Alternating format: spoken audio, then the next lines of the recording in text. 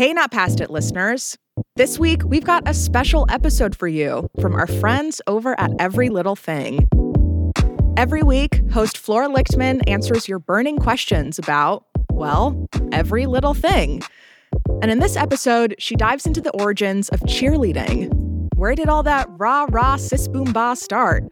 And who gets to define what cheerleading really is? It's a wild ride through cheer camps and pom-poms, but also individualism and identity. If you are a hardcore Bring It On fan like me, this is the story for you. Not Past It will be back next week with a brand new episode. But until then, here's Every Little Thing with Behind the Pom-Poms, Cheerleading's Checkered Past.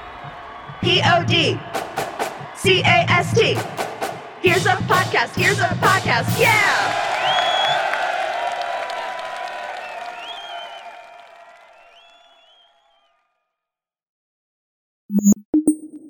You have reached the Every Little Thing helpline. Give me a B. Give me an E. Give me an E. Give me a P.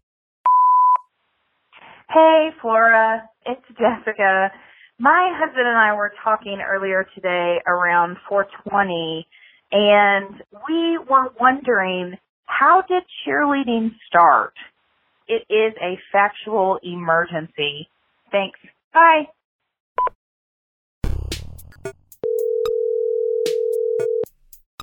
Hello? Hey, it's Flora from Every Little Thing. Hey, Flora. Jessica, it's funny, a lot of listeners call us with questions they thought up around 420.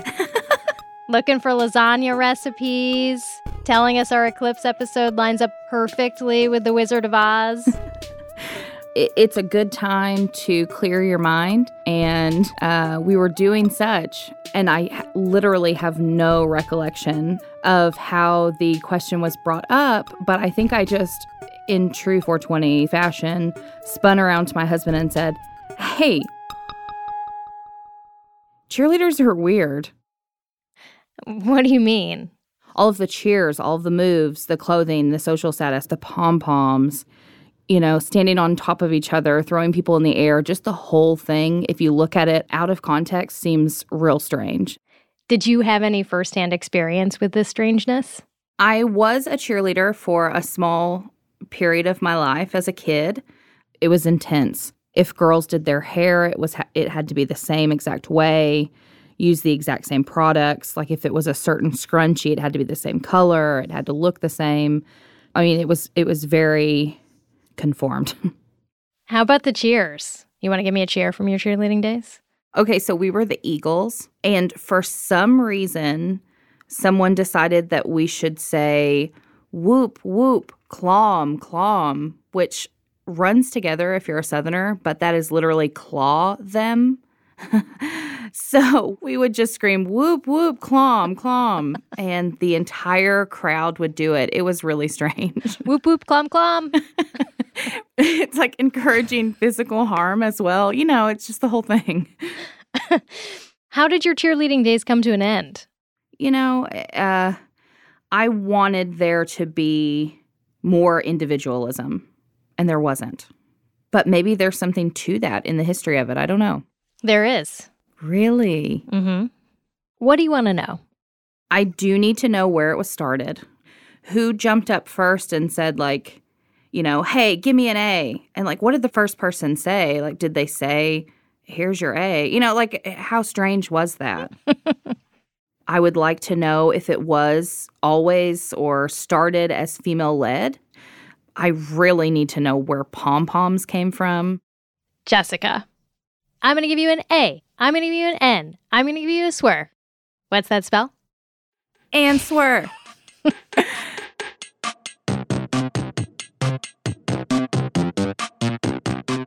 Okay, actually, I'm not going to give you an answer, but Natalie Adams will. Hi, Jessica. Natalie is a professor at the University of Alabama and a former high school cheerleader. Yes, I was a cheerleader back in the day when you had to have no talent whatsoever. I could do a cartwheel in a split. What was the team? The Wildcats, the mighty Winsboro Wildcats. Do you remember any of the cheers? Oh, yeah. So we always ended the pep rally and the football game with, 2 bits, 4 bits, 6 bits a dollar, all for the Wildcats, stand up and holler. Natalie has hollered on the field and in the field. She wrote the book on the history of cheerleading. I co-authored with one of my very dear friends a book called Cheerleader, an American Icon. We had a lot of fun writing this book. We drank a lot of wine and practiced cheerleading jumps on the back porch. I can see it. Do you ever do that? I don't. I mean, I drink a ton of wine. So you asked, how did cheerleading begin? Correct. How do you imagine the first cheerleader? I truly don't know why, but I picture a male, I don't know, like a group of guys like fighting over something, you know? And it just kind of like turned into this, get him, and do this and do that. And it took off from there. When I say you're rightish, you say... I'm rightish. The first cheerleaders were all male. I'm so excited if that's right.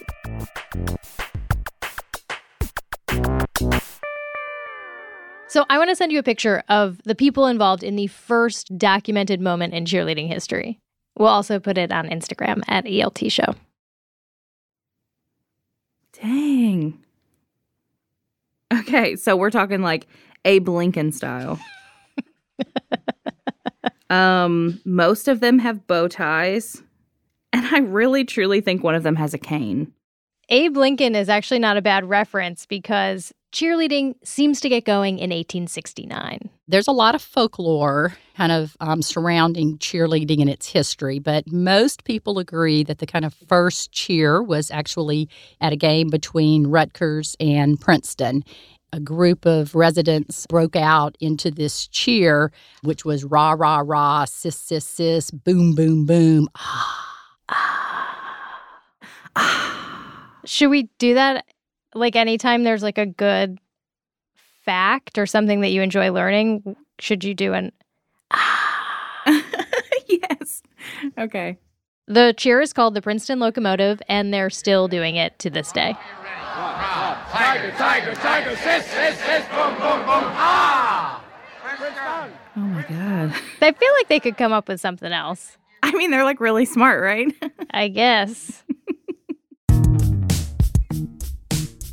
In the early days, cheering wasn't that organized. It was just a bunch of dudes sissing on the sissa sidelines. There were cheers, but not cheerleaders. But that changed 30 years later.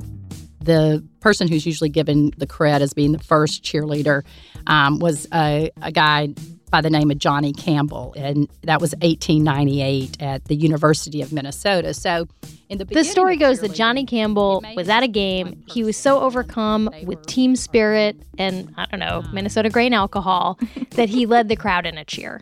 This is how cheer got its leader. But he wouldn't be called that. He would have been called like the Rooter King, the Yale leader, the Yale master, the Yale marshal. But no man is a Yale island. Pretty soon, Yale marshals form Yale platoons. Around 1905, 1910, you start seeing, a squad, and it would be small, like 4. Are we letting women in yet? No, still all men. Look just probably like what you would imagine at an Ivy League school. White dudes. Clean cut, athletic. Argyle sweaters, maybe a pipe. Exactly. That really gets a crowd going,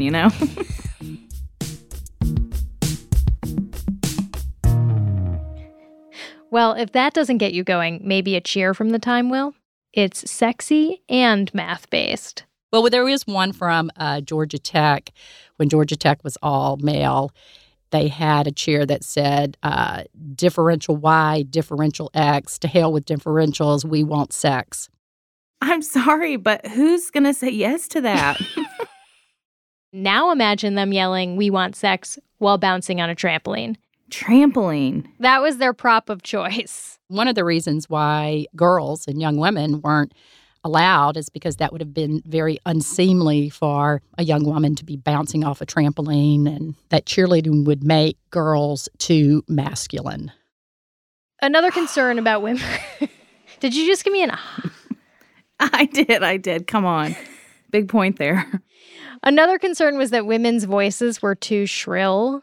to command a crowd? The frog-throated lassies. That's what they were called. Oh, no. I feel like frog-throated lassies is the vocal fry troll of the 1930s. Yeah. But we know frog-throated lassies get on that trampoline eventually. What happens is during World War II, young men leave the college campuses and girls flock to cheerleading because there are positions there. And when the war ended, women held on to those positions because this was one of the few athletic opportunities for women at the time. They didn't want to leave, very similar to women that got to work for the first time. They were like, I kind of like this. I don't want to leave. By the 1950s, the cheerleading gender dynamic has flipped. Cheerleading becomes very much feminized. High schools tended to be almost all girls. And these girls are putting their own twist on cheerleading. They make their own uniforms, create their own cheers. It's all very artisanal and locally sourced. All right. Let me give you an example of a cheer from the time. Boom chicka boom, boom chicka boom, boom chicka boom boom boom. He, ha ha ha. Lobster, rah rah rah. We're definitely in the Northeast here. Okay, so just compare lobster, lobster, rah rah rah to the cheers we have today, which all sort of sound the same. Like they could be coming from any school, anywhere. T-A-K-E, take that ball away. Success cheer, ready? Okay. S-U-C-C-E-S-S. That's the way we spell success. I do notice that we spell a lot more now. And when you played that, I, had one of those like PTSD shivers. And I was like, oh, yeah, we always did the ready, okay, and like one arm up in the air. It always started with that. Jessica, there's a reason why you always started with that and why we all know the same spelling cheers. It traces back to the 1950s and one GEO. Lawrence Herkimer was the father of cheerleading. There would not be cheerleading as we know it today had there not been Lawrence Herkimer. Didn't expect it to be a man. He had the right personality. Oh, yes. Sometimes people would laugh and call him Perky Herky. After the break, we're going to hear all about the person who turned jumping up and down and yelling into a gazillion-dollar empire.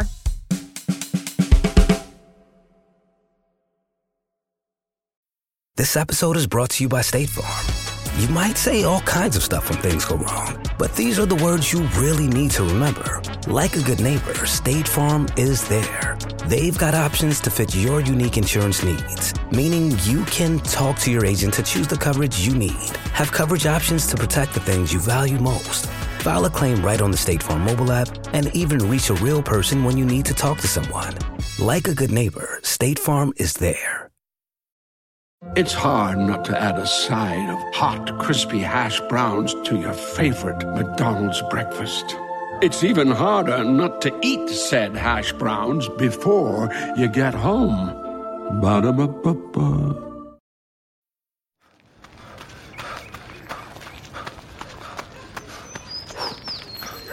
Going for your first ever run around the park. Literally running errands all over town. Running for the finish line and your personal best. If you run, you're a runner. Find the shoes and clothes to run your way at newbalance.com/running. New Balance. Run your way.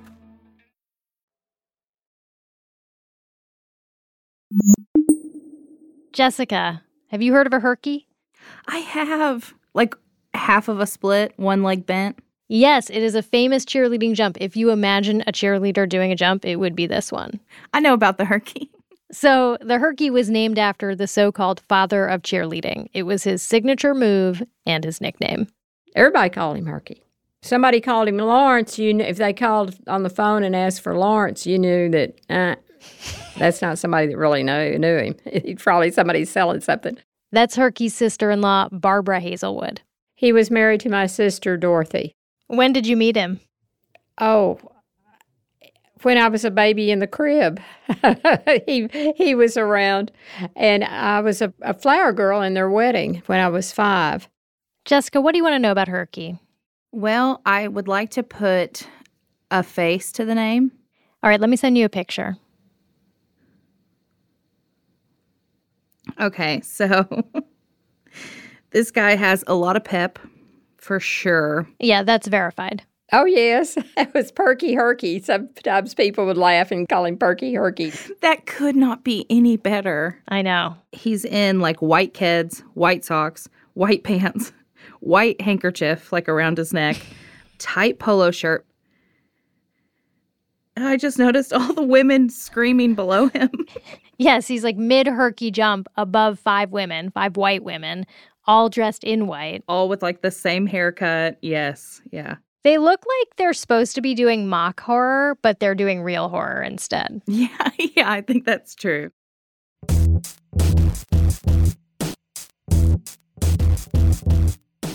So that was Herky in his heyday, but here's how he got his start.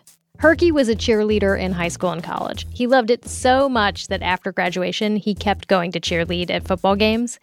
And at one game, he got so excited he did backflips all the way down the field. Someone took a picture, it ended up in a big national magazine, and that's when his phone started to ring. Well, he received a phone call from a Dr. Hackney down in Huntsville, Texas, at Sam Houston State Teachers College. And to get a phone call back in those days, well, it was pretty, it was pretty serious. If somebody called you on long distance, wow, that was a big deal. So he called Herky to see if he would go down and train some of his cheerleaders. He was called in to bring some pep to this cheerleading squad. And after he did this training, the phone rang again and again and again. And then it just snowballed. All from the backflips. So Herky and his wife, Dorothy, saw a business opportunity and took it. They really were a team. They were almost like George Burns and Gracie Allen. I mean, they were, you probably don't even know who they were. Oh, George, for me? Uh-huh. Oh, you're the sweetest husband in this whole house. I can see it. Herky could just light up a room, and Dorothy could too. Herky and Dorothy get to work. They start with the cheer clinics and then expand the business into merchandise. We sold the cheerleader uniforms, the sweaters, and your shoes, the cheerleader shoes, necklaces. It used to be really popular to wear a little megaphone necklace around your neck to show that you're a cheerleader. But the pièce de résistance of their merchandise business was essentially a crumpled piece of paper that Herky patented. The pom-pom. Give me a Y, give me an E, give me an S. Yes. It's just a natural thing when you're jumping up and down, yelling and screaming for your team. You want something to shake. Herky created and patented the pom-pom. Yes. But technically we're pronouncing it wrong. There's a whole, possibly apocryphal, story. He was doing a cheerleader clinic in Hawaii. And so he said to the girls, he said, okay, I want all you pom-pom girls to come over here, the P-O-M-P-O-M. And they all started kind of snickering and giggling. Well, he found out that in Hawaiian, that was not a very nice girl. A pom-pom girl was not a very nice girl. What do you mean, not a very nice girl? Well, it was like a lady of ill repute was a pom-pom girl. No. And I guess a stripper or something, I don't know, something. So they changed the name of it to Pom-Pon. With an N? With an N. P-O-M-P-O-N. I've been calling those crepe paper shakers a girl of ill repute for the last, 30 years of my life. That didn't stick. But it is the official patented name. It's kind of amazing that they're still around. They're kind of a low-tech invention. Yes. And they cost quite a bit. I remember my parents not being sure if they could afford that attachment to my gear. They were just like, oh, you got to have these. You can't borrow with another girl, So Herky had the cheerleading world in the pom-pom of his hand. By the peak of the business, they were grossing millions a year and selling the majority of cheerleading uniforms and equipment bought in the U.S. But the biggest part of his business were cheerleading camps. Herky's cheerleading camps were offered throughout the country. At these camps, cheerleaders learned to give me an A, do a Herky jump, hold their arms in a tight, militaristic style. Through these camps, cheerleading got standardized. That makes sense. Our expert Natalie went to one of Herky's camps when she was a teenager. She had a good time. Oh, absolutely, because I come from a very small town, and we went by ourselves, and we were able to do things like smoke in the dorm room and things like that. So, absolutely. We look forward to it. But the camps didn't just teach teen smokers how to do basket tosses and pony mounts. They also taught teen smokers teen spirit. So one of the most coveted things that you can, it is the most coveted thing you can bring home from cheerleading camp is called the spirit stick. This was another Herky invention. He was at a cheerleading camp in Redlands University in California, and there was a cheerleading squad that they weren't that good in terms of just cheer execution, but they were real enthusiastic. And so he went and broke off a twig off of a tree and handed it to him and said, "Here's your spirit stick. You're the most spirited squad at this camp." And it then started becoming a tradition. Only a few teams got to bring it home. My team never brought it home. You're too busy smoking cigarettes. Yeah, we were smoking cigarettes and drinking. But it wasn't all fun and drinking games. There were also daily lectures at the camp to pump up the peppers, and this part is cray. Jessica, can you give me a Z? Z. This part is crazy. One of the things that would happen at cheerleading camps is you were very much made to understand that you were at the top of the social hierarchy at your high school if you were a cheerleader. So, like, we had a cheer that everybody would do, and it was called CHEERLEADERS. Oh, yes, and we are the best. And we would just all sing this about ourselves. So, I need to start my morning that way. It's very empowering. But, so the idea that you were the bomb at your high school. That is crazy. You're right. Totally cray. It's not like these girls just got this idea. Someone told them it was okay, and it was passed through generations. That's crazy. There's this great quote from Herky telling some people at a camp, when you become a cheerleader, you become an instant. Not an instant cup of coffee, an instant success. You become instantly popular, instantly imitated, an instant trendsetter. What you do, what you wear, how you act, what you are, everything about you will be carefully studied and carefully copied by all the other girls. It's fascinating because, it's like Herky helped create this idea that has oppressed a lot of high school students if you are not at the top of the food chain. Oh, absolutely, yeah. Being a cheerleader is being a lot of things, and they're all good things.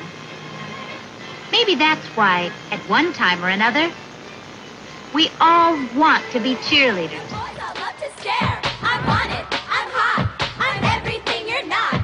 I'm pretty. I'm cool. I dominate the school. Who am I? It's crazy that it lasted this long. And your insight was spot on. There is a strange uniformity to cheerleading, and that was by design, by Lawrence Herkimer's design. It was him. Herky jerky. Herky jerky.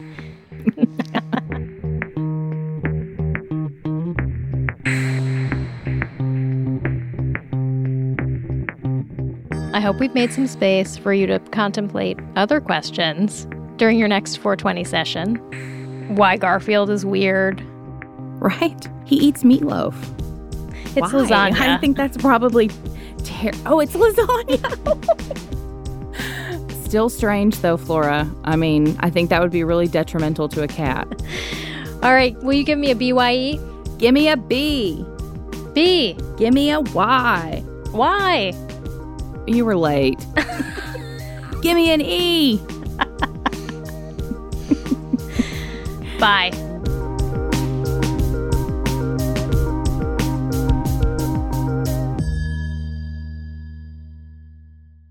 Listeners, there's a lot more to this cheerleading story that you should know about, which is why we will be back later this week with a second episode about the fallout from Herky's master plan. We'll hear about the lack of diversity in cheerleading and the struggle to change that. During the height of integrating the schools, whenever schools were being desegregated, one of the hardest things to integrate were actually the cheerleading squads. That's on the next episode of ELT.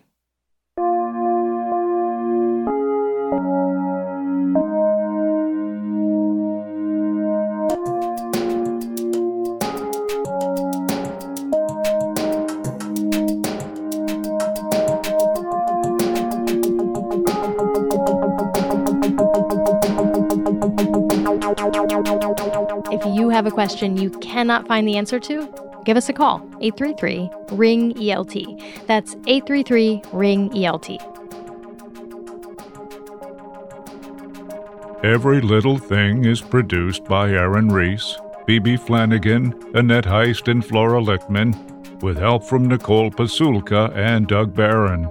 Our consulting editors are Caitlin Kenny and Jorge Just. Mixed by Dara Hirsch. Scored by Dara Hirsch and Bobby Lord. Whoop, whoop, clom, clom.